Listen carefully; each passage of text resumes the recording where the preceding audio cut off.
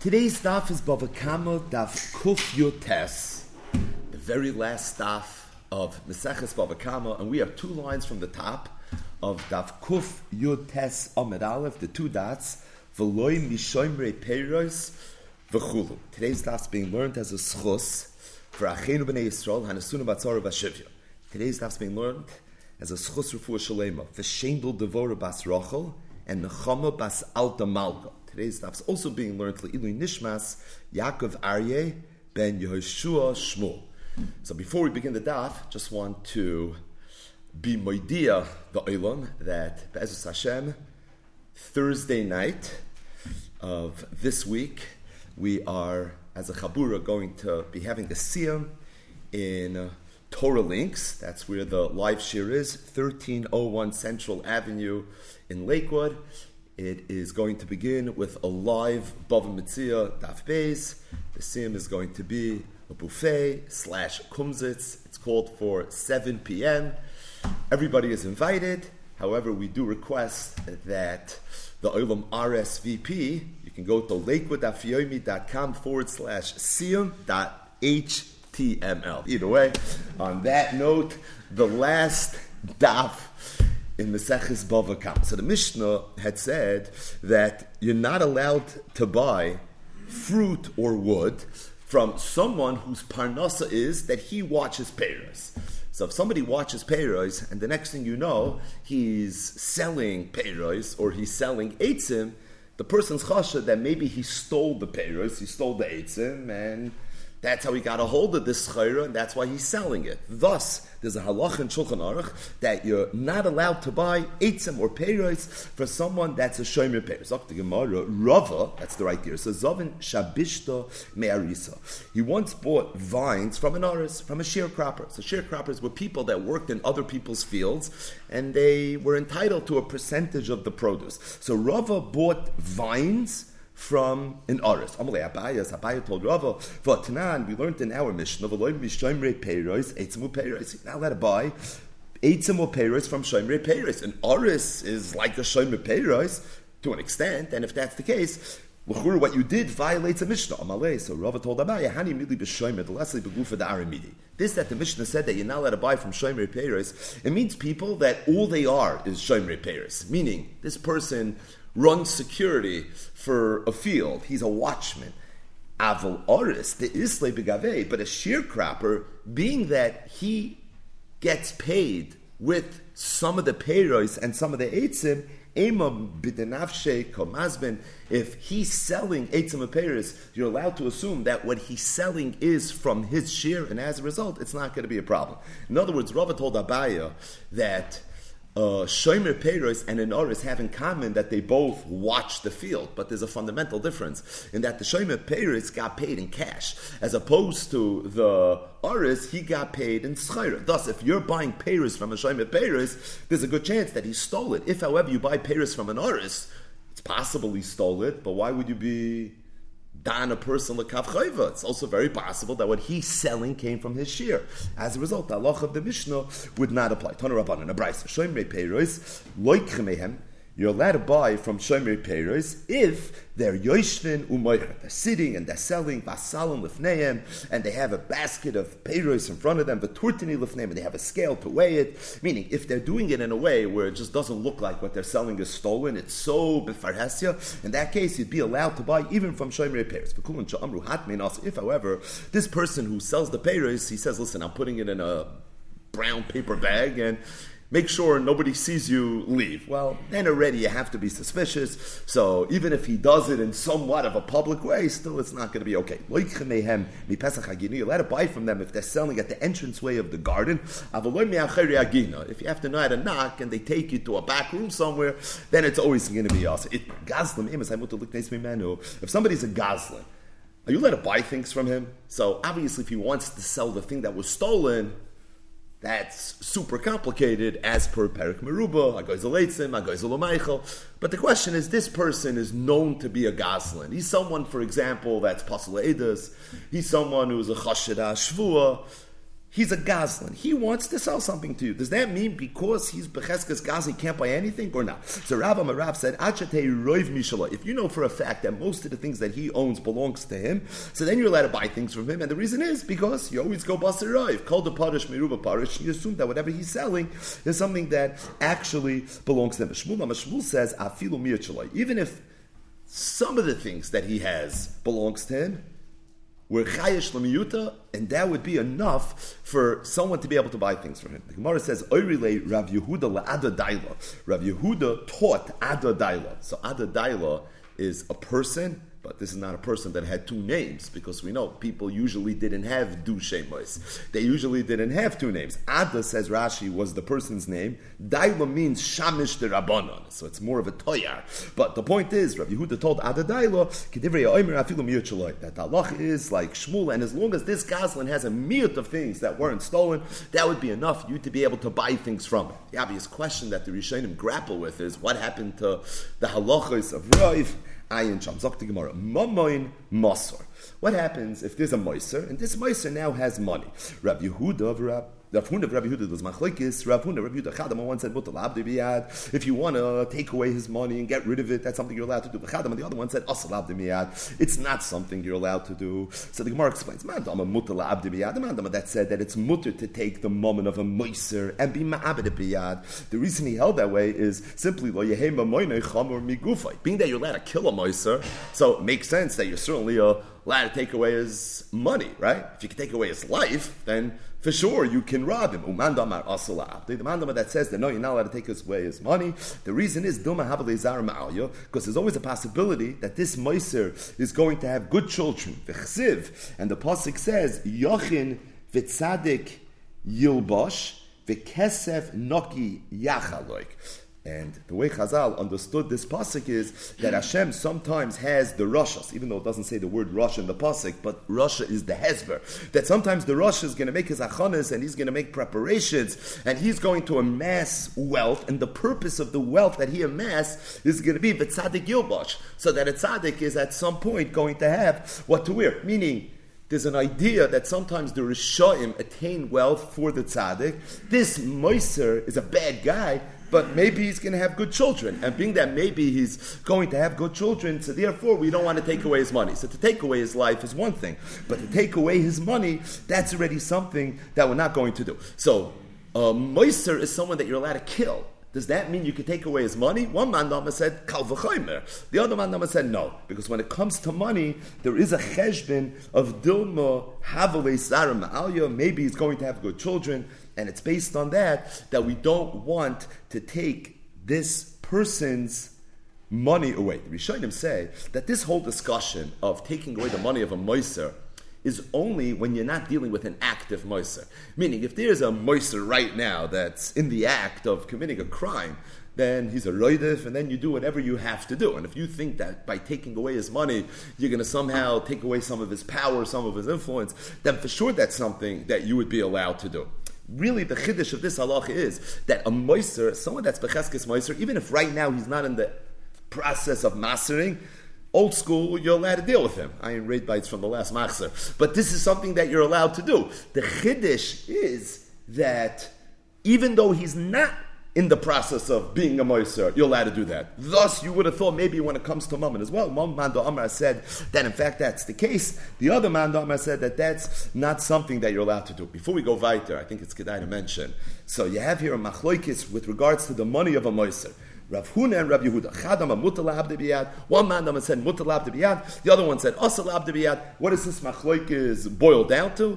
The man that said that it's mutal abde biyad, it's kal v'chomer. If you're allowed to kill him, for sure you can take away his money. The one that said asar is dil mahavle zaram alya, and being that he might have zaram alya, it's for that reason that we're going to be sensitive. So Rav Reuven Margolis in his Sefer Shem Olam, where he deciphers and decodes all the chad amars, and tries to figure out which one of the Amiram said which one of the positions. So he said, Ulai, you could say, there's a Medrash Rabbah in Parshas Bereshis, it's Parsha Chav Beis. So the Medrash says as follows, Rav Yudan v'Rav Huna v'Rabbana. Rav Yudan said, it says, after Cain killed Hevel, so Hashem tells Cain, Kol demei achicha tsoyakim elai. The voice of the bloods of your brother are tsoyakim elai. So Rav Yudan said, Dam achicha in ksivkan. It doesn't say Dam achicha. What does it say? Demei achicha. Demei is plural. Dam achicha is in the singular. Cain killed one person. Said Rav Yudan is coming to teach me that Damoi v'dam zariyosa. That I don't only hear the blood of Hevel that you killed, but I hear the blood of Hevel and all his generations. Because by you killing him, essentially you're going to be responsible not only for killing him, but for killing all the potential and everything that could have came from him. Rav Huna said the same exact halacha. Meaning, the same idea, but he learned it from somewhere else. He learned it from the pasuk that says, as Demei Novois. So Achav kills Novois, and the pasuk refers to the bloods of Novois. Hashem says, I'm going to avenge Demei Novois. It should have said, Dam Novois. It doesn't say that. Rather, what it says is Demei Novois. So he said, oh, Damei v'dam zaroisa. So Rav Huna said the same drasha. Rabbanan Amri, the Rabbanan had the same drasha, and they learned it from a third pasuk. And this is in Divrei Hayom Beis. The pasuk says, Vayomas b'dam Yehoyada, that Yehoyada was killed. And again, it says Bidam Yehoyada, it doesn't say Bidmei Yehoyada, and the reason is because it wasn't just Yehoyada, but it was Yehoyada and Dam Zariyosa. So Rav Margola says you have three Tanoim, Rav Yudan, Rav Huna, and the Rabbanan. They all had the same exact drasha, that when a person kills somebody, he's not just killing him, but he's killing all the dairas that are going to come from him. And they all learned it from three different psukim. Rav Yudan learned it from a pasuk in the Torah, Parshas Bereshis. Kol demei achicha tzeyakin elai. That's the drasha everybody knows. Rav Huna learned it from Malachim Beis, from Demei Novois, and the Rabbanan learned it from Divrei Hayom Beis, Demei Yehoyada.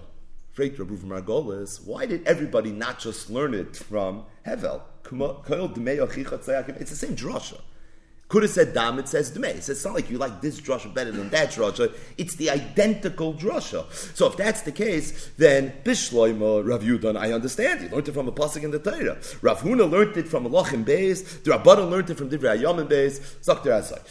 That on the Rabbanan, why they learned it from Divrei Hayom, it doesn't bother me so much. And the reason is, we've mentioned this many times in the Daf, there's a Vayikra Rabbah that says, Lo nitna divrei hayamim elo lidorish. The whole divrei hayamim was given for drasha. So, if I have a pasuk in divrei hayamim, so I'm more confident with my drasha, because I know Lo nitna divrei hayamim elo lidrasha.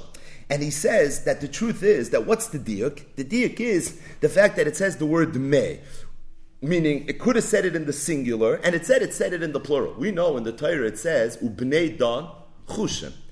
Should have said Uben Dan. It says Ubnei Dan. Zoisei Meres. Sometimes the Torah will say something that could have been said in the singular, in the plural. So the drasha is a good drasha, but you could be mefakfik with it a little bit. So maybe the Rabbanan felt that in a pasuk in the Torah, nunu, but Divrei Hayom was like nitna eloli daresh. So over there already have a basis for the drasha. But he says Rav Huna, who learned it from Malachim Beis, said nishtahin nishtaher. He's not learning it from Divrei Hayom that was like nitna eloli daresh. He's learning it from a pasuk in Malachim. So if you're learning it from a pasuk in Malachim, then why not learn it already from the pasuk in the Torah, Parshas Bereshis, called me'achicha tzayikim elah. Zakar Rav Margolis. I think the pshat says that. The pshat is that when we say that a person who kills someone, he's responsible not only for killing him, but he's responsible for killing his virus as well. Okay, makes sense, right? There's something very rational about it. But the truth is, you can be ma'ir a little bit. Why?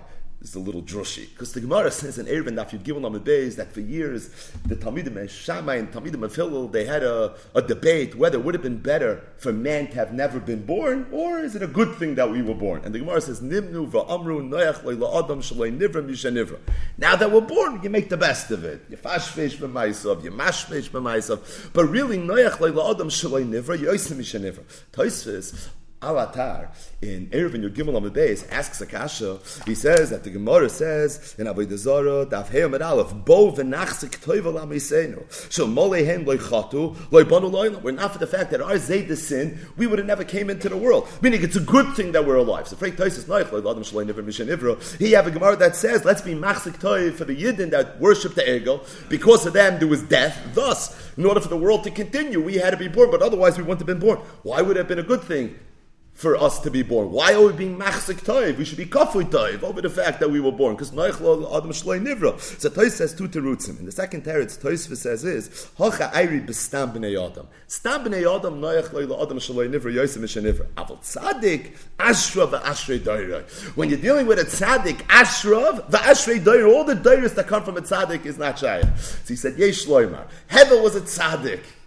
He wasn't Adam who was Yitzir Kapav Shal HaKadosh Baruch Hu, but he was Bra Karadavua of Adam who was Yitzir Kapav Shal HaKadosh Baruch Hu. So to say that if you kill Hevel, you're going to be Achroi, not just for killing Hevel, but for killing all his doiris, because Kol Demei Achicha Tzoyak Emelai, that's not such a chiddush, because the doiris of the tzaddik is Ashra v'Ashrei Doiroi, and like Tosfos says, for his doiris it's Noach leila Adam shenivra, Yosem mishaloi nivra.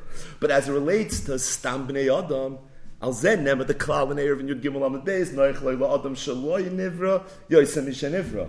So said Rav from Argolis, Rav Huna wanted to show that not only are you achroi for the doiris that come from a tzaddik, you're even achroi for doiris that come from Stam b'nei Adam. Novois was Stam b'nei Adam.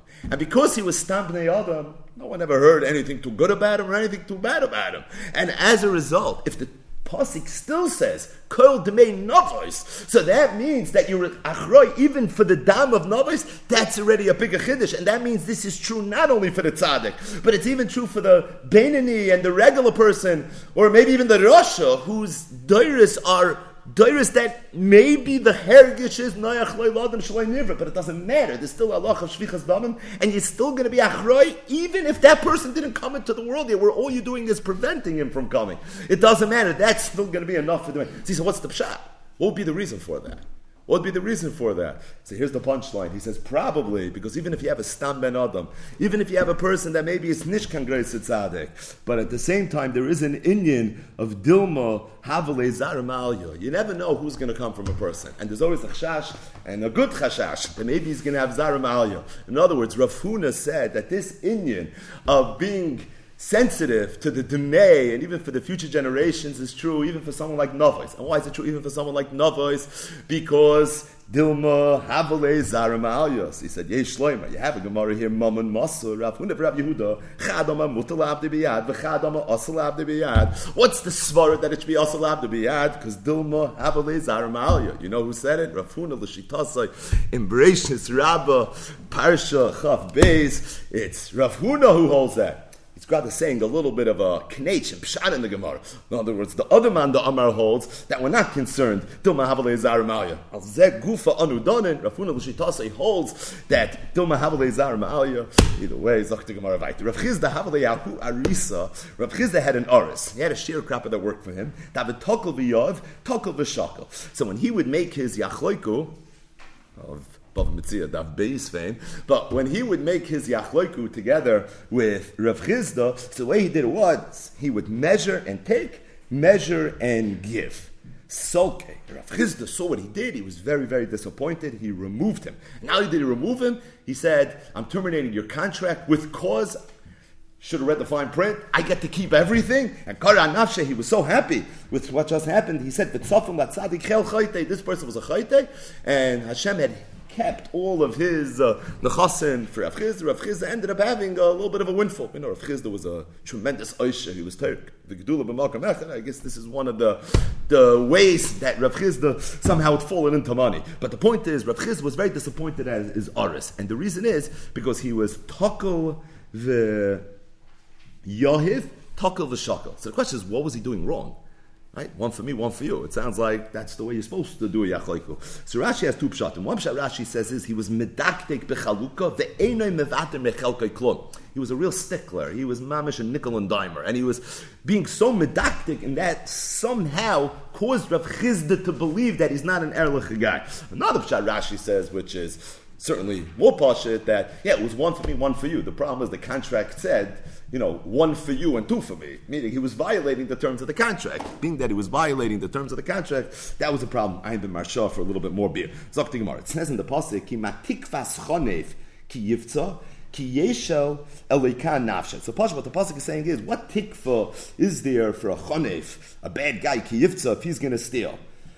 Ki yeshel elika nafshe, because Hashem is going to take away his nefesh. So if someone's a gazlan, yeshel elika nafshe, Hashem removes her soul. So what does this mean? Rafun of Rav Chizda, there was machlokes. Rafun of Rav Chizda, Chadam nafshe the nigzal. One Adam said it's referring to the nefesh of the nigzal. V'chadam nafshe shel gazlan. The other Adam said it's referring to the nafshe shel gazlan. So this is a little nuance. Nafshe the nigzal means that if a person steals from someone, Hashem is going to view it as if you took away his nefesh. Now all you did was steal. You're a gazlan.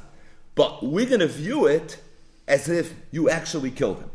And that's what it means. Ki matikvas chonev ki yifza, ki yeshal elika nafshe. Ki yifza, if you're going to steal, yeshal elika nafshe, Hashem is going to view it as if you took away his nefesh. So we're going to treat you as if you're a ritzech, as if you're a murderer, not as if you're a gazlan. The other man said, no. Nafshe shel gazlan. What the pasuk is saying is, ki matikvas chonev ki yifza, don't be a gazlan, ki yeshal elika nafshe, because if you're going to be a gazlan, Hashem is going to take away your nefesh. So nafshe the nigzal means we're going to view it as if you took away nafshe the nigzal, or nafshe shel gazlan, which means that you yourself are going to be chayav misa for what you did. And the Gemara says each one of these positions and shittas have a source. Nafshe shel nigzal. The man said nafshe shel nigzal.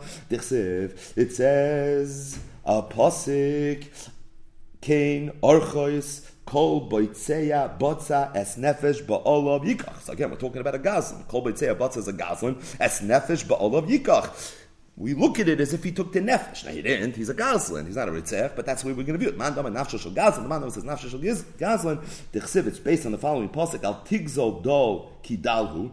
Don't steal from a poor person because he's a poor person. If you look at Rashi teaches the pasuk al tigzol dal kidalhu, meaning despite the fact that he's a poor person. So you're going to tell yourself, what can I take from him? If all he is an Arman. Either way, val tedaki ani bashar. And the reason is, the next pasuk, Hashem yorev rivam, v'kova es koiveyem nafesh. Hashem is going to avenge this poor person that you stole from. You know what he's going to do? V'kova es koiveyem. That's the retribution. That's the oynish. Nafesh, he's going to take away your nefesh. So you see a makar, that when somebody steals, we take away the nefesh of the gazlan. Either way, each one has a source. So come on, v'idach nami yoksiv nefesh ba'olav yikach. The man that says nafesh shel gazlan, don't we have this pasuk, nefesh ba'olav yikach? It sounds like fakir. The idea and the inyan is that when a person steals, he's taking away the nefesh of the bailam, or at least that's the way we view it. So the Gemara says, "My ba'alav the hashda." Now, the way you read that pasuk is actually in line with nafshe shel gazlan. It's not the nefesh of the bailav who was previously the owner. It's the nefesh of the bailav that's the owner now. Now, you're going to tell me a gazlan is a bailam? Of course, we're finishing Bava Kama now. When a person steals, he makes kinyan gzela. He owns it with regards to the fact that he's chayiv and oinsin, if there's a shinui later, yush, etc., he can make a full-fledged kinyan. Either way, that's who the bailam is. The Mama that says nafshe shel nigzal, isn't there a good basis from the pasuk? The kavas kavem nafesh. It sounds like Hashem's going to punish, and the punishment's going to be he's going to take away the nefesh. So the Gemara says the way you read that pasuk is matam kamar, matam v'kavas kavem. Not v'kavas kavem nafesh, as in nafesh is the punishment. Nafesh is the reason for the punishment, not the punishment. The reason of the punishment. The kava as koveya. Why? Mishum the kavi nafesh. Because of the fact that you took away this person's nefesh. Amar Rav Yochanan, this not. If somebody steals from a person, even a shavar puta, it's as if he took away his neshama. Shema the pasuk says, "Kain orchus kol beitzei abotza es nefesh ba'olav yikach." The drasha that we just had, like the mandama that holds nafshoy shel nigzal. So if somebody steals from someone, we look at it as if he took away his neshama. For Omer, there's another pasuk that says the same exact idea. It says, "Va'achal k'tzircha v'lachmecha yoichlu b'necha uvnoisecha." That va'achal k'tzircha v'lachmecha, they're going to eat your food. We're going to look at it as if they consumed your children. There's a third pasuk that brings out this point. It says, Mechamas b'nei Yehuda asher shavchu dam naki ba'artzam. Now the word chamas means to steal, right? Chamas. Yet, asher shavchu dam naki ba'artzam.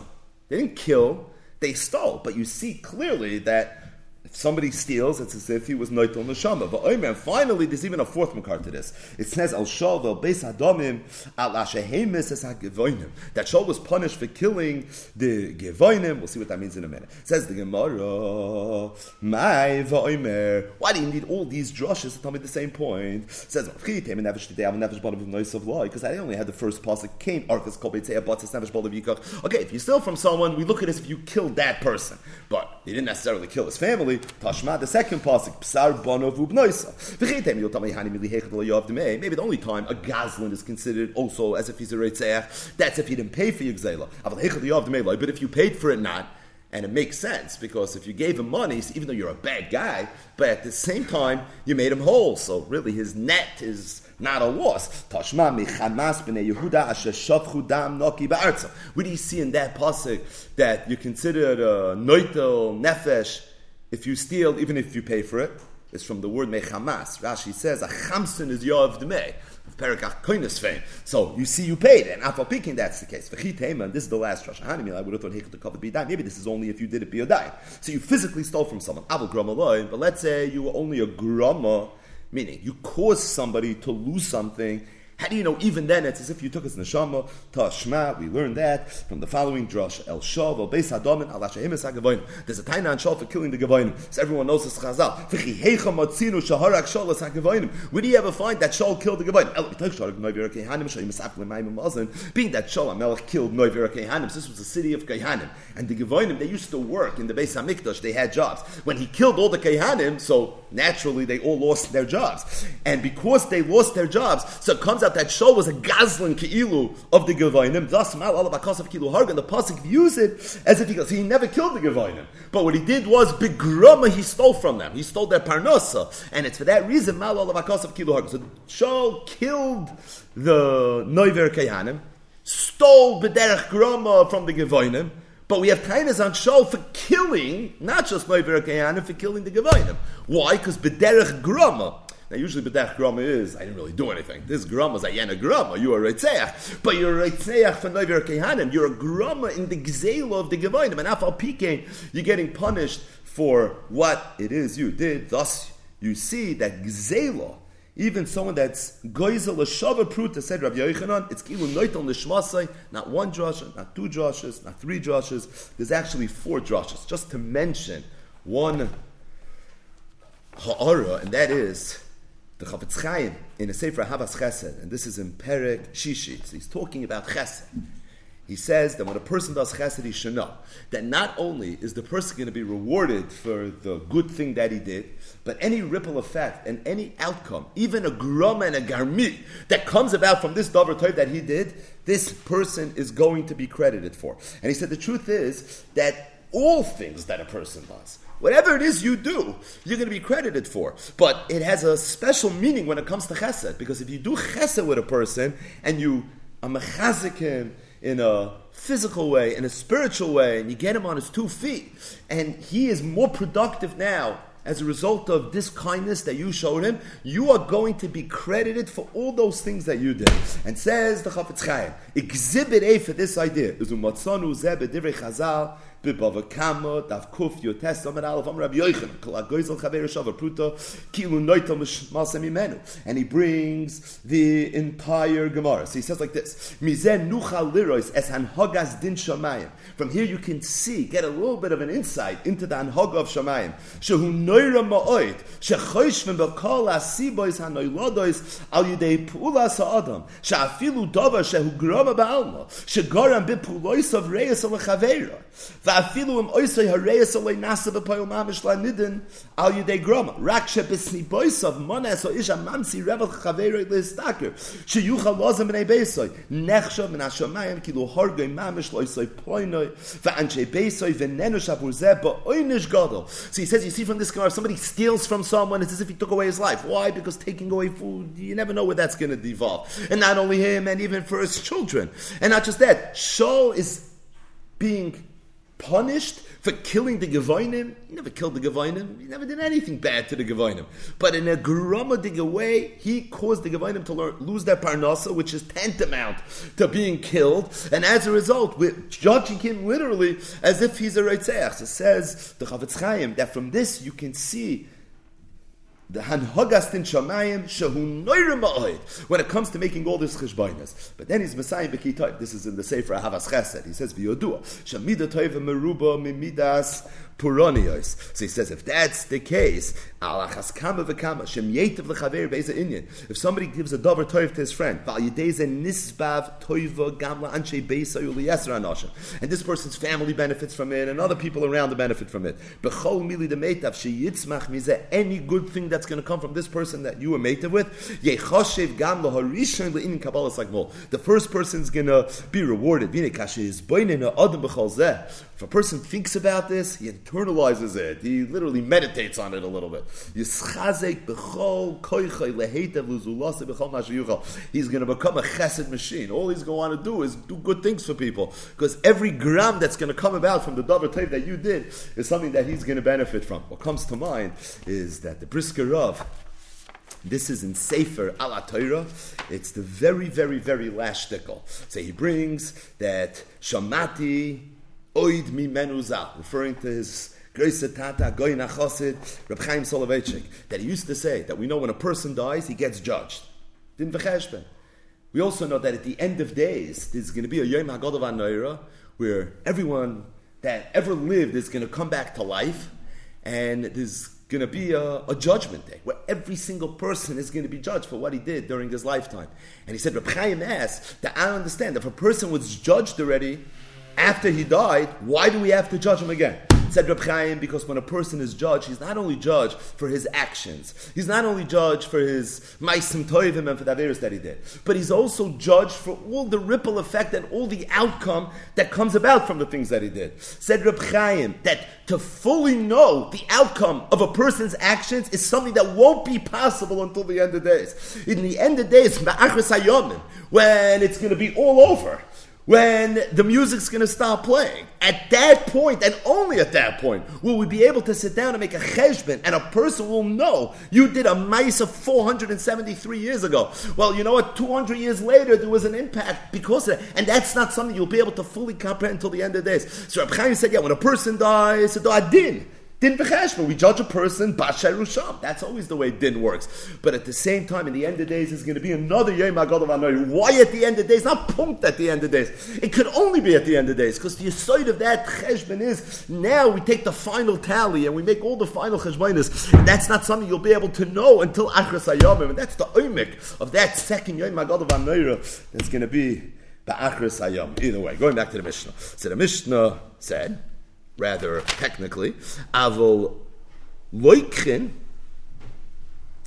biYehuda kli tzemer ubegalil kli pishtan. So the Mishnah says that if you want to buy from women kli tzemer, you can buy them in Yehuda, and if you want to buy from women kli pishtan, this is something that you were allowed to buy in the Galil. So we're discussing somebody that wants to buy something from a woman. It's not so pasha. The reason it's not so pasha is because a woman, certainly on a Rabbanon level, doesn't really have ownership in her possessions. It's complicated. And it's for that reason, there's always a concern. Maybe she's selling it without the consent of her husband. Maybe she's a Ganev or a Gazlan. So to stand buy something from a woman, lav dafka. However, there's certain things Chazal said you could. And the reason is because Rashi says, Zuhi melechas anoshim. This is things that the women they used to work with. I mean that they used to work with Semer and Yehuda and Pishton and the Galil. So therefore, it was understood the husbands allowed them to transact with them, and that's why these things you're allowed to buy. So the Gemara now is going to bring a price that's going to elaborate a little bit on this idea. We never allowed to buy from a woman wine, oil, or flour. You're never allowed to buy anything from an Eved. You're never allowed to buy anything from a child. We assume it's stolen or it's being done without rishos. Abishal said, "Meicheres isha ba'arba v'chamisha dinar kidei lasois kippur l'roshos." Even though a woman is not allowed to sell things other than what's specifically outlined in the Mishnah, but if it's small, it's arba v'chamisha dinar, then she's allowed to. The reason we allow it is sometimes she needs to raise a few dollars to make herself a kippah, something to cover her here. Thus, this is something that's already mutar. Additionally, the kulan sha'amru. Lahatmin also. Anytime you want to buy something from someone and the person says, listen, I'll sell it to you, but hide it. Like we saw earlier in the daf, it's also, it doesn't matter what's being sold. Gabait staka, loikrim mehen davar mur. A gabait staka is allowed to go to a woman and ask her for a donation, but only a davar mur. Avaloi davar meruba, something that's a davar meruba, that's not going to be okay. Va'abadodim, olive presses, loikrim mehen zeisim b'midu. You're allowed to buy a lot of zeisim, v'shem b'midu, and a lot of oil. Avaloi zeisim b'mu, v'shem b'mu. But if you want to buy a little bit of zeisim, a little bit of oil, that's not something you're allowed to do. The reason is these badodim, so they're olive pressers, they're service providers. So why are they selling zeisim? Why are they selling oil? So they hush it a little bit, like maybe they stole it. So if they sell a little bit, maybe they stole it. They sell a lot, it's not mistaber that they sold it, or that they stole it, because it's going to be a little more difficult to do. Thus, that's something that counterintuitively is mutter. So if they sell a lot, it's going to be mutter. Rashi, who has different mahalchim of what these badodim, loikhin, zeisim b'mida, and shemen b'mida are. Shemen Gamliel Oimer, loikhin, minashin, zeisim b'muit, b'galila elyon. You're allowed to buy from women a little bit of zeisim in the galila elyon. Shapamim, adam boish limker al pesach. Because sometimes a person's embarrassed to sell something so insignificant by the Pesach of his bias, so he doesn't want to do this embarrassing thing. So what does he do? He gives it to his wife, and he tells his wife to do it. Ravina once came to Mechuza. So the women came, Ramu Kamei Kavli Vashiri, and they started making donations. I guess Ravina was coming fundraising. He's Ravina, right? Of Ravina and Ravashi fame. But the point is, so he comes, and the women, they were literally bringing their jewelry, giving donations. Kabul minay, and he accepted. Didn't we learn Gabait Stokim and Kablim and Davar Mut? You're allowed to take a Davar Mut, you're not allowed to take a Davar Mut. He told them, Hani, the Bnei Mechuzah Davar Mut. They know. He says, for the Bnei Mechuzah, they're such Gevirim, for them to give you their jewelry, it's a Davar Mut, and as a result, this is not going to be a problem. The Bnei Mechuzah, of course, are legendary throughout Shas for different reasons. One of the reasons is they were very wealthy. Another reason is they lived a very luxurious lifestyle. There's different ma'amar on this. The income of but just one ha'ara before we go into the last lap here in Maseches Bava Kama, and that is, so the halacha is that if somebody wants to buy something or take something, even a gabait staka from an isha, it's not so pasha. So what was the halacha regarding a gabait staka taking from an isha? Lo yikemehen davar mu'et, Avaloy Dover Gadol. So Rabbi Reuven Margolis, this is in his Sefer Shari Zoyar. It's right here. It's the last piece on Maseches Bava Kama. I felt we spoke out so much from Reuven Ber Moshe throughout Maseches Bava Kama, so just to be Messiah. Al Derech Zeh. So he says that there's a Zoyar HaKadosh and Parshas Noach.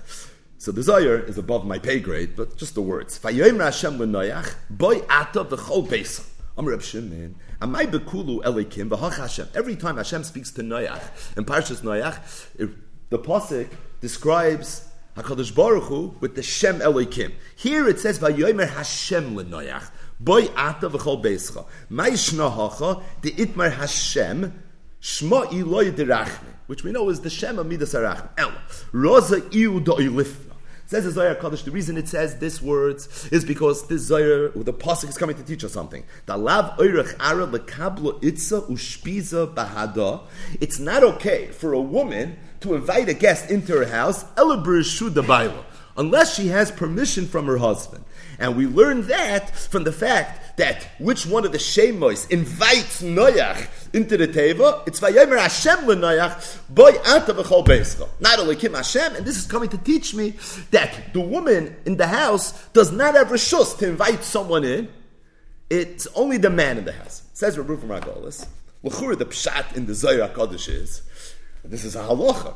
Roza iyu do'ilifno, coming to teach us a halacha.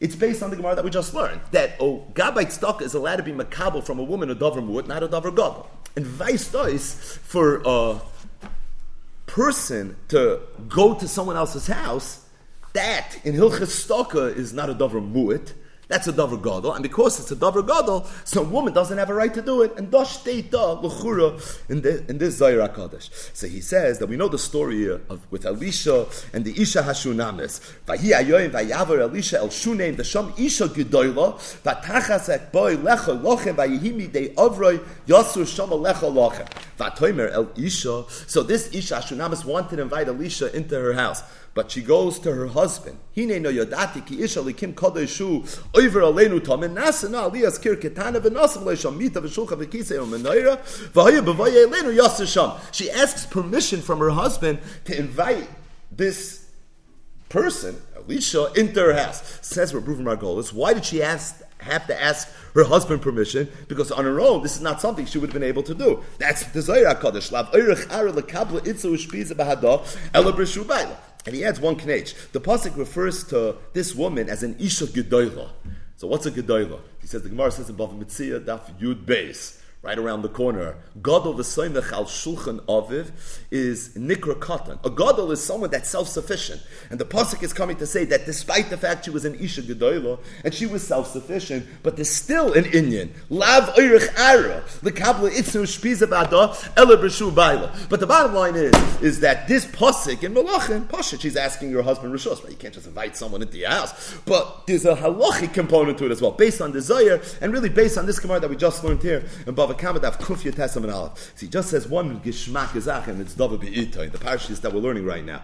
The pasuk says in Parshas Vayakel. So Vayakel Pekude is when the instructions of Truma Tetzavin Kisisa are actually executed on.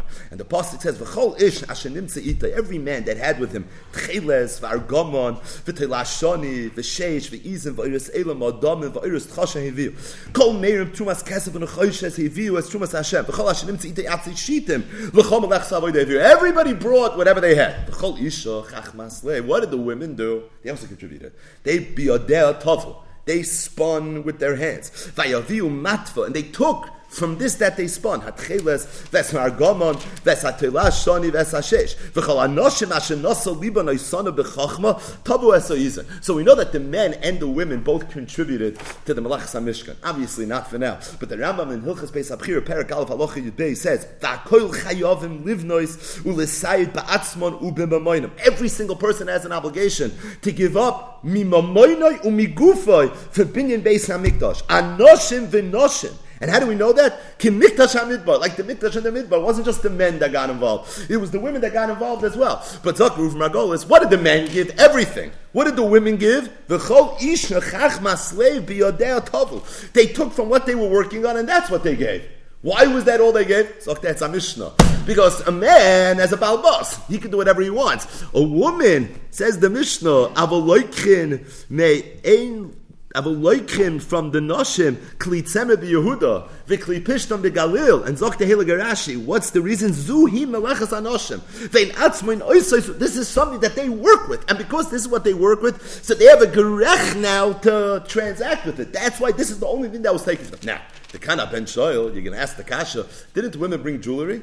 Right? The pasuk says that the women brought jewelry. So if they brought jewelry, so it's not true what we're saying. You see clearly. So if you look at the pasuk says, "Vayavoyu ha'anoshim al ha'anoshim, kol mediv leiv heviu chach v'nezen v'tabas v'kumaz kol kli zav v'chol ish ha'shehin v'trufa zav l'Hashem." The pasuk says that they brought the jewelry. It says, "Vayaviu ha'anoshim al ha'anoshim." The men and the women brought it together. If you take a look at the Sforna, Zok the Sforna, Vayavoyu ha'anoshim al ha'anoshim, im ha'anoshim ha'misvat nadvois, bo ha'anoshim Shalohem lahaskim benedava. You know what the pasuk is saying? Is the women were the ones really that brought the jewelry.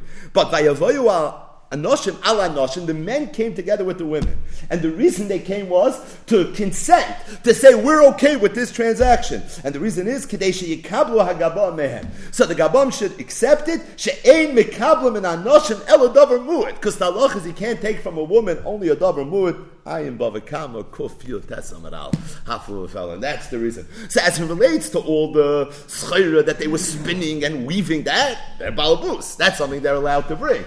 But as it relates to the jewelry, that already had to be vayavoyu ha'anoshim al ha'anoshim. Either way.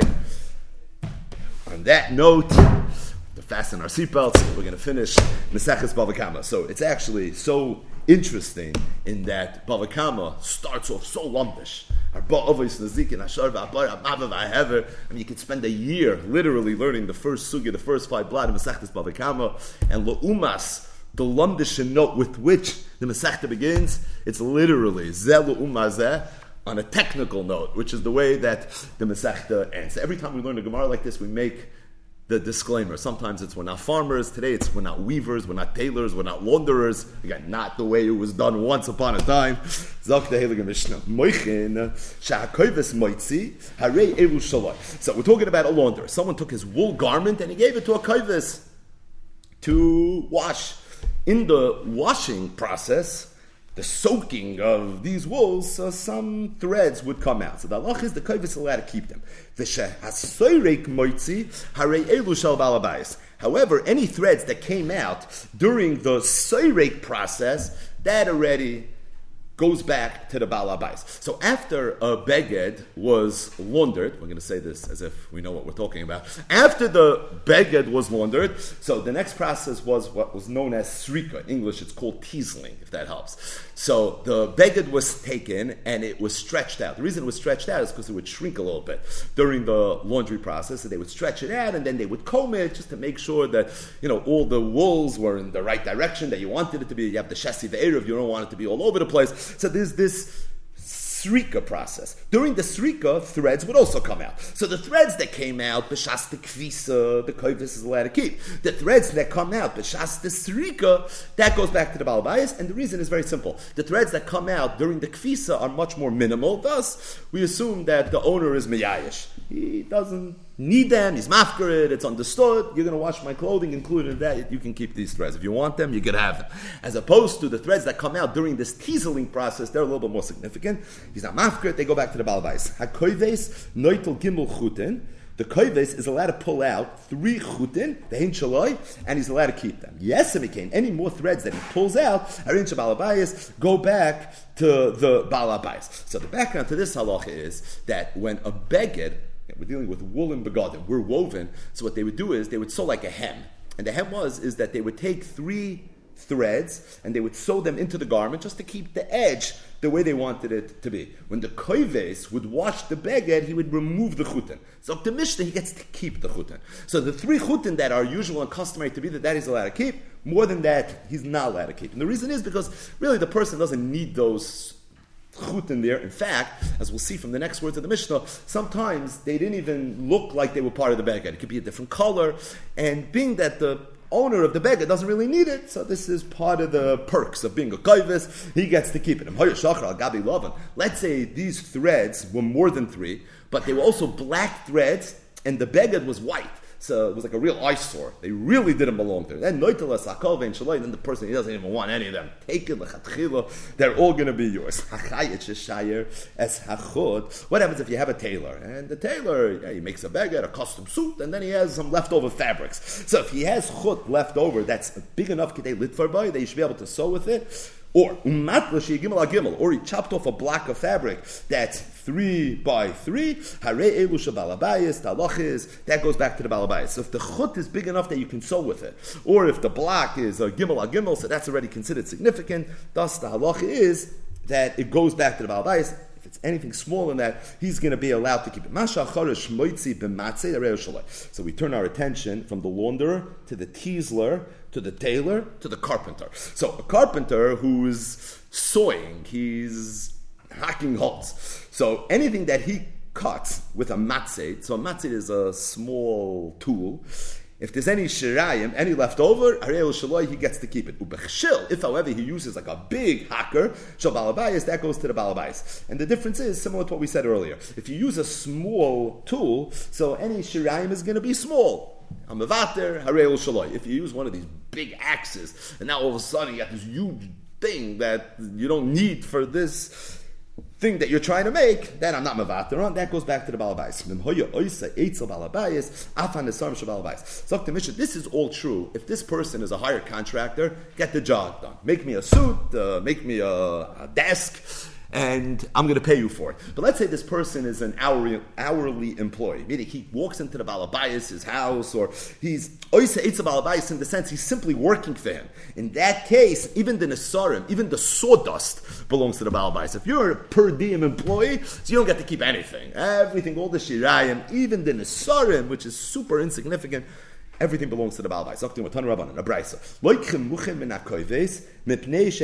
again, what did the Mishnah say about the koives? It said that you're allowed to, the koives is allowed to keep any threads that come out during the laundry process. Additionally, he's allowed to pull out these 3 chutin that were put there by the weaver just to keep everything in place. So the Brisa says that if you want to buy muchin from a kovis, you're allowed to. The reason is if they change shalai.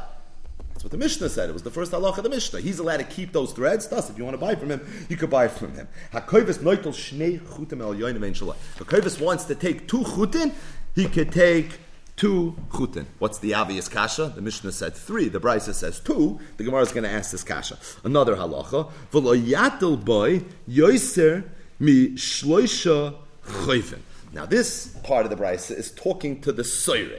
So the soyrek, we said, was the person who got involved with this beged right after the laundry process. So what would he do? The first thing he would do is stretch it out because it shrunk a little bit, and then he would smooth it, he would comb it, and do his malacha with it. Now, when they used to stretch, just reading from Rashi, this beged, so the way they would stretch it is they would put it on nails. So you take the 4 corners of the beged and they would put it on these 4 nails. Now they didn't want the actual beged to be on the nail, and the reason is very simply because it's going to poke a hole in the nail. That's not something you want to do. So they would sew a little something, a piece of fabric, into the beged and take that fabric and attach that to the nail. Then they would cut it off, and like this, everything would be okay. Now what would happen is, even though they would stretch it in a way where you're not poking a hole in the beged, but at the same time, if you stretch a beged and you stretch it on its 4 corners, the corners are going to become a little flimsy, and they're going to stick out and protrude a little bit more than the rest of the beged, right? They're a little more stretched out than everything else. So eventually what they would smooth out this beged, they would chop it. So like this, you didn't have those funny fringes or different parts of the beged that would be a little bit disproportionate. It's with that background, Zok de Braisa, that if you're going to sew something into the corner of the beged, don't sew more than 3 stitches. Right? You shouldn't have more than these hooks. And the reason is because the more you have, the firmer these hooks are, right? These fabrics that you're putting there, using them as proverbial hooks, the tighter it's going to stretch. Thus, the more you're going to have to chop off when you want to make it even. Thus, the more the owner is going to lose. And Rashi adds, the reason the owner is going to lose is because we're going to see soon that the soyer gets to keep this piece that he chops off. So being that he gets to keep it, so ultimately it's coming at a loss to the owner, and being that it's coming at a loss to the owner, therefore don't do more than 3 chuvin. We don't want it to be too strong, because counterintuitively, the stronger it is, so the more of a hefset in the long run, it's going to be, you'd think if it's stronger, it's better for the Baal Bais. It's actually going to be worse, because you can end up chopping it, and the Soyreks can end up keeping it, therefore you shouldn't do it that way. Another halacha, when you are Soyrek the beged, you should not be Soyrek on the chassis side, rather the way you should be Soyrek is on the Erev side. We'll see more about that in a second. So they used to stretch it out on the 4 corners. Now we mentioned that they're going to chop it off just to make it even. So when they chop it, they would chop it and even it along the length of the beged as opposed to along the width of the beged. So if you can visualize, let's say it's in the top corner. So you have to even it. Should I even it along the length or should I even it along the width? That's what the Brisa says. And let's say you're coming to be mashvid, you're going to chop off. Is there like a shear of how much? Like don't go past this amount? The answer is yes. At tefach. Rasha, you can do it up to a tefach. More than that, you're not allowed to do. Okay, so there's a lot to analyze. Number 1, shnei chutin. We said that the kovis is allowed to pull out 2 chutin. But now, the Mishnah said 3 chutins. Like more like kasha. Simple. Bigger threads or smaller threads? It's 2 big threads, which are 3 small threads. So you're not allowed to be soyrek the beged along the chassis side. It has to be the Erev side, right? The chassis for Erev, we know what that is. So you can't do it the chassis way, you have to do it the Erev way.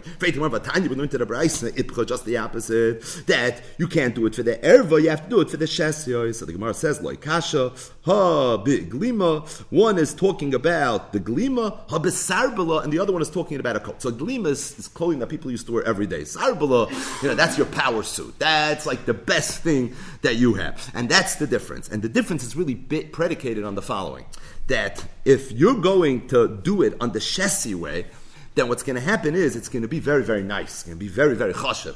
But at the same time, it seems that it beat up the beged to the point that it makes it a little easier to tear. So if you're dealing with a beged that you wear every day, you're more sensitive to having sturdy begadim than having nice begadim. So there you have the halacha, don't do it for the shesi, rather you should do it for the erev. The brayso that says that you should do it fakert, do it for the shesi, not for them. It's talking about something that you only put on for chashuva events. Oh, something like that, like a sarbala. Rashi says, also the kavod u'lenai. So then we'd rather you do it for the shesi, because it's not something you wear every day anyways. So we don't care so much how durable it is. We want it to look as nice as it could. It's actually going to look nicer if you do it the shesi than if you do it the erev. Again, super technical, but the bottom line is, that is the chiluk. So the Bryson said that you're not allowed to put more than 3 stitches into these lulois, these hooks that you put on the corner of the begadim, when the soyrek used to stretch it out. This is classic Rabbi Yirmiyah. So when a person weaves a stitch, right, so you bring it in and then you pull it back out. Is that 1 stitch or is that 2 stitches? Meaning, when we say you have 3, is it in, out, and in, or it's every in and out is considered 1?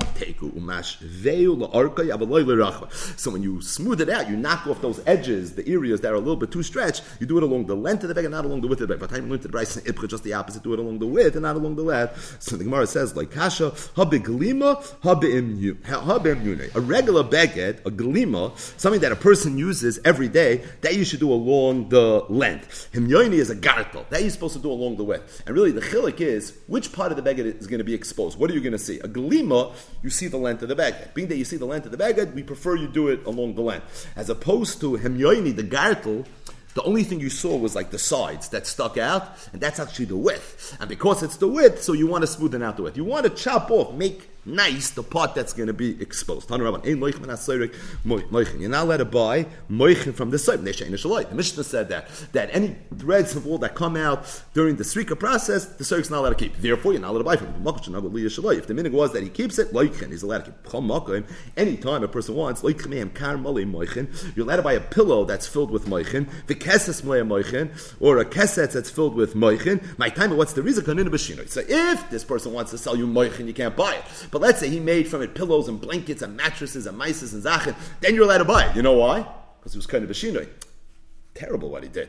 But lamaisa, he was kind of a shinoi, and therefore, if you want to buy it, this is something that you are going to be allowed to do. So the Mishnah now is going to mention some additional technical things related to the weaving process that you are not allowed to buy. Just going to read it in English. Tan Rabbanan, ein loikchen me gardi. You're not allowed to buy from a weaver. Loi irin. So irin are woolen stoppers. Rashi explains what they are. V'loi nirin, heddles. V'loi punkolin, tapestry bobbins. V'loi shenyure pkiyos, or any leftover thread. Rashi, incidentally, says what these words mean in Old French. I think the English is maybe slightly more meaningful, so we just said it in English. Says the Braisa, if you want, you're allowed to buy from them beged menumar. You're allowed to buy a beged that's menumar. So this is a beged that's made like a numar, is a leopard, right? So it's made up of all these different colors. Erev v'shesi, you're allowed to buy threads, either the erev thread or the shesi thread. Tavoy, you're allowed to buy thread that was spun. The arig, and you're allowed to buy thread that was spun and then later woven into a proper beged. So you have all these things that you're not allowed to buy from a weaver, stating that if you want to buy from him a beged menumar, these things you can buy. Rashi says the chiddush of beged menumar is, if some weaver suddenly is selling you a beged and it's the shirayim of every person that you daven with suit, it certainly looks like this person's a ganev, right? That's, if she sells you it's a blue suit, but I mean, it's pretty obvious this man's been up to something, and he figured this is another stream of revenue. If he starts taking all the shirayim and making something out of it, kamash malan, it doesn't matter, you're allowed to. And the reason is, by the way, he's kind of with shinoi. That's the reason, and therefore it's going to be fine. But the Gemara has one technical question, and that is, so you're telling me that you're allowed to buy from him the spun threads, and then you're allowed to buy a woven beged that was made with spun threads. Amri hashta tavush akli. If you're allowed to buy the actual threads, arig mibaya, right? That's already a whole step further. So it's bechlal masayimana. Certainly something you should be allowed to do. The Gemara says, my arig tiki. When we say arig, what we're actually referring to is a beged that's made not with spun threads. So it's two separate things. Number one, you can buy threads that was spun. That in of itself is enough of reason for you to be able to buy it. And if you took it then and if you had threads that were not spun and you made a beged out of it, that's something that's going to be okay. You're not allowed to buy from a dyer. Loy oisois. So oisois is wool that was used for testing. So Rashi says if somebody would go to a tzava and he would say, could you make me something? Okay, what color would you like it to be? I'd like it to be this color. They would have like a little sample, a little testing. V'loi dugmos. So dugmos is also a sample, but Rashi teaches us a little bit different. Rashi says this is a sample that the balabus brings to the artisan, and he says, I have this, I'd like you to make something else that matches this. So the oisos is that tzaba is making this trial to see if the customer is going to be okay with it. The dugma is something that's brought by the actual customer. Either way, you're not allowed to buy from a tzaba, not the oisis, not the dugmois. V'loi tlushin shel tzemer. Additionally, you're not allowed to buy any shreds of wool. However, you're allowed to buy a beged that's already tzavua, tavui, you're allowed to buy from him spun threads, ubegadim, or begadim that were made from spun threads. At least that's what it sounds like. So the Gemara says, tavi shaka begadim buy. If you're allowed to buy the spun threads, so you're allowed to buy the begadim that was made from the spun threads. It's not the Gemara, my begadim namti. No, it's two separate things. This begadim that come from this spun threads that you can buy in of itself, because once you spin it, you're already allowed to buy it from him. Namti is, Rashi says, namti is feltish. Felt. So that's something that's not made with spun threads. That's something you're certainly going to be allowed to buy. Tanu Rabban. So we now turn our attention to a tanner. If somebody gives hides to a tanner to process, hakitsuin, v'hatalushin, hare elu shal balabayas. So any trimmings, right? Anything that gets cut off during this tanning process, or any wool that gets turned off, they all belong, that gets torn off, they belong to the balabayas. Anything that comes off while the beged is being rinsed, that belongs already to the tanner. Either way. Going back to the Mishnah. It's said, so we saw in the Mishnah that the koivis is allowed to pull out some of these threads, and he's allowed to keep them for himself. Right? 3 threads you're allowed to take. Bryce said 2. It depends. Small threads, big threads. If it was black and white, you're allowed to take all of them. Rabbi Yehuda said, Katzra Shmei. We know that in Aramaic, in Lashon Chazal, a koivis is referred to as a katzra. And the reason is, pun intended, said Rav Yehuda, v'katzra shakale, because when he shortens a beged, right, he has a right to do that. Rav Yehuda said, hakol oilun l'minyan tchelis. Interesting halacha. So we know that when you make tzitzis, there's a certain distance that it has to be to the corner of the beged. There's a shulchan aruch of where exactly you put it. So here's the shaila. These threads that the koivis is going to take out, is that considered part of the beged when you compute where exactly you're going to put the tzitzis, or it's not considered part of it? So said Rabbi Yehuda, kol oil mean tchelis, the entire beged, even those threads count when it comes to cheshbening the tchelis. The word tchelis is lav dafka. Tchelis means tzitzis. The Yitzchak beri, but Rabbi Yehuda said, my son Yitzchak is makbid, he's kapid alayu, he's very, very makbid, he doesn't take it into consideration because he's worried it's going to be taken out, so this is something he has a kped on. So the Mishnah said that if you have a tailor that has leftover thread, so the halach is, if it's k'tei litfor by, it's big enough to sew something with it, so then it goes back to the balabayas. Or if he has leftover fabric, if it's gimel al gimel, it goes to the balabayas. Anything smaller than that, not. So Bava Kama litfor, what does it mean? It's big enough, you should be able to sew with it. Rav Asi said, "Meloi machat, chutz lamachat." It has to be a little bit bigger. The thread has to be taller than the size of the actual machat. So you have the needle; it has to be a little bigger than the needle. And Rashi says if the chut matches the needle, then it's not functional. You can't do anything with it. So it has to be a little bit bigger. So the Gemara says, "Iba ilu bnei shiva hadashai." They weren't sure how to understand this halacha. Meloi machat v'chutz lamachat k'meloi machat. When we say meloi machat v'chutz lamachat, does it mean that it has to be meloi machat, not just a little bigger? But that additional size has to be the size of an actual machat, like it has to be double the size of a machat. Oidilma, meloi machat, the size of the machat, v'chutz machat mashu, and a tiny more, that's going to be enough. Tashma, the tiny went to the brayse, achayit shashayos achot, pachas miktei litva boy. If chayit left over a chut, that's pachas miktei litva boy. Umatlis shehi pchusim yishalosh hashalos. Or if there's a matlis, a piece of material that's less than shalosh hashalos. So what's the halach? As much about makbid alein. If the bal's makbid or ishal balbais goes to the balbais. Ain't about makbid alein. If the balbais is not makbid or ishal, he gets to keep it. Now the Bryce is really saying something similar to the Mishnah, but the Bryce is talking about what happens if it's less than. Right? The Mishnah said that if it's K'tei lit for the chut, or if the matlis is gimel al gimel, so then the halach goes to the balabais. What if it's less than? So the Mishnah didn't say that. That's because the Mishnah talks B'lashon Ksara. The Brisa is a little wordier. So the Brisa says the Michlal Lav Atashem Meyehen. So the Brisa, what if it's less than? So it's not so pashut. It's totally in the Kpeda of the Balabayis. Now, Bishlam, if you're telling me when it says it means that the Chutz L'Machad is the share of the Machad. Pachas Mikan. So I understand what the Brisa means, that if the Balabayis is Machbid, even when it's less than, what does it mean? Because what's Pachas Mikan? Chazi L'Sichsa. You can use it for something. So Rashi says, what's this sichsa? Chavin shapirashnu l'mayla. It's those chavin, it's those stitches that the teasler, that the Seirik used to put on the corner of the beged. The Rashi was mefarish l'mayla. It means the first Rashi on the Yomid. It means that is something that could have been very, very small. Thus, it's going to be something you can use it for. Mashahu. But if you're going to tell me that what's the shear of a malay machat v'chutz l'machat, a tiny more. So pachas mikal, you can't have less than that. You can't have less than a mashu. And if you have less than that, it's not anything you can do anything with. So by definition, if you have a braysa that talks about what's the halacha, if it's a tiny bit less than that, and sometimes there's a kpeda the balabayas, so it must be the shear is a bigger shear. It's not just a mashu. More elashmamina malay machat v'chutz l'machat kimloy machat. Shmamina must be that when we say chutz l'machat, the chutz l'machat is not just a mashu chutz l'machat, but the chutz l'machat is a full malay machat. Masha hachorosh v'chul. So the Mishnah ended talking about the carpenter. So the carpenter who's cutting wood. So if he uses a matzeh, that's like a small tool, then anything that comes off, he's allowed to keep, because it's probably small. And the Baal Bayis says mevater. If he uses a koshel, he uses something big, so then it goes to the Baal Bayis, and if he was doing this work in the house of the Baal Bayis, which Rashi explains means he's an hourly employee, that even the Nesarim, even the sawdust, belongs to the Baal Bayis. I'll ask you a kasha on what we just said. Anything that the chorish takes off with a matzad, or anything that comes off using a saw, hare elu shel Baal Bayis. So these things belong to the Baal Bayis.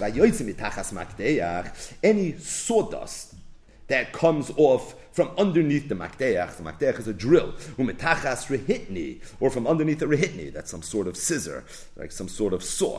V'hanigra b'megeira, or any sawdust that comes off using a megeira, harei elu shaloi. The halacha is, that's something that you're allowed to keep. But the bottom line is, the beginning of the brayso said, masha chorosh moitzi b'matzad, checkmate. The Mishnah said just the opposite. The Mishnah said anything comes off from the matzah is considered small. Thus, the halacha is, what do you do with it? You're allowed to keep it. Here you see not that way. Amar Rava, so Rava said, we're getting involved a little bit in semantics. But as for the Tana Didon, the Tana of our Mishnah, iketarti chatzini. There were two types of tools that were used. The Rabasi karilok kshil, the bigger one was used the kshil, uluzutusi karle matzah, and the small one was called the matzah. And that's why the Mishnah makes the distinction between the two. But as for the Tana Bra, as opposed to the Tana of the Braisa, in his place, chadahu de ikka, older one was one, and the one that was there was big, the karle matzid, and it used to be called a matzid. I mean that it was called a matzid, so it's not the same tool. Meaning the matzid of the Braisa is the kshil of the Mishnah, but the halach is the same. The halach is if you're using a small tool, you can keep it. Using a big tool, so then you have to give it back. V'em hoya oitza. So the Mishnah said if the person's doing this on the premises of the Baal Bayis, so then the halach is he's not allowed to keep anything. Tanu Rabbanan Mesatse avonim ein behem mishum gezel. Someone that chisels stones. So the halacha is that if he keeps all the little pieces that come off while he's chiseling, he's allowed to. There's no gezela on his part. If you want to buy it from him, you're allowed to buy it from him. Mefaske ilonosh, somebody that prunes trees. Mefaske kfanim, he prunes grapevines. Menakve higi, he prunes thorn bushes. Menakshe zraim, or he prunes stam tfua that's growing. Va'oidre yerokos, or he prunes vegetables. If the balabais is makbid on the things that he's plucking out, yesh behem mishum gezel, then you're not allowed to keep it. In balabais makbid aleim, if the balabais is not makbid, in that instance, he would be allowed to keep it. Amar Rav Yehuda said, koshos, hops of beer fame, v'chozes, an unripened grain, ein behem yishum gazel, there's no gazel, which the Rishonim say sounds a little bit like it means that if you just want to walk into someone's field and just take his hops or his grains that are not properly ripened, you're allowed to, which the Rishonim have a big problem. Ayin Sham says The Gemara, however, Rabbi Yehuda talking, there's no gezel. The asmi, the kapti. If, however, you live in a place where people are makbid, yesh behem mishum gezel, then there is going to be gezel. Amar Ravina said, Masa Mechasya, as it relates to the city of Masa Mechasya, Asra the kaptihu, this is a place where people were makbid. Hadrun Allah, Hagoizel Basra, V'slik Allah, Meseches Bava Kama. Just to end with a hergish, the Siyam Beis Hashem is going to be tomorrow night, but just to end with one Thursday night. But just to end with one hergish, and that is, we mentioned the Ram Shif in the beginning of Perak Agoizel Meichel, that the Ram Shif says the Meseches Bava Kama began Arba Avis Nezikin, and it ends with Gzela. And he says, really, it's a little tzarech beer why it ends with Gzela. First of all, why Gzela? And Befrat, Hashor v'Habor v'Hamava v'Hever, Mava is Adam, maybe, and if that's the case, you should go Keseder. We should have ended with Hever. It's the fourth of the Abavai Sazikin. Why do we end with Ksela? And his L'shtoini Azov is half full of. I'll just read it again. He said, Nachsele in your name. Ki achrei shesayim b'chsimas ha-mesechta b'dinei gezel. V'tama adavar shesayim bozeh.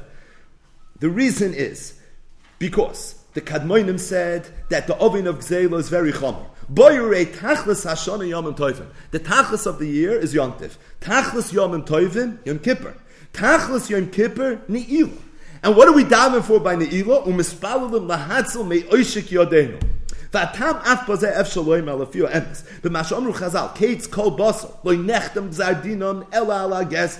U'b'medrash, Amar Rabbi Yochanan, chov zayin avoynis choshe b'yecheskel, u'mikulam lo chasan ela ala gezel. V'kivan shachsima ala gezel, lo zeh betfilas ni'ila, shehuzman hachsima, mispalalim, lahatzel me'oishik yodenu. U'lo zeh hu valonu, b'chsimas ha-meseches dinei gezel. Av dova sheroi v'oilam ein makpidin olav. V'liya is chomer kol kach, nasam b'soif v'chizuk, v'hizar v'loi. So therefore it ends with this. But if you look at the words of the Maram Shif, he's saying another connection. So we mentioned the Maram Shif already, but he's saying something else. You know what he's saying?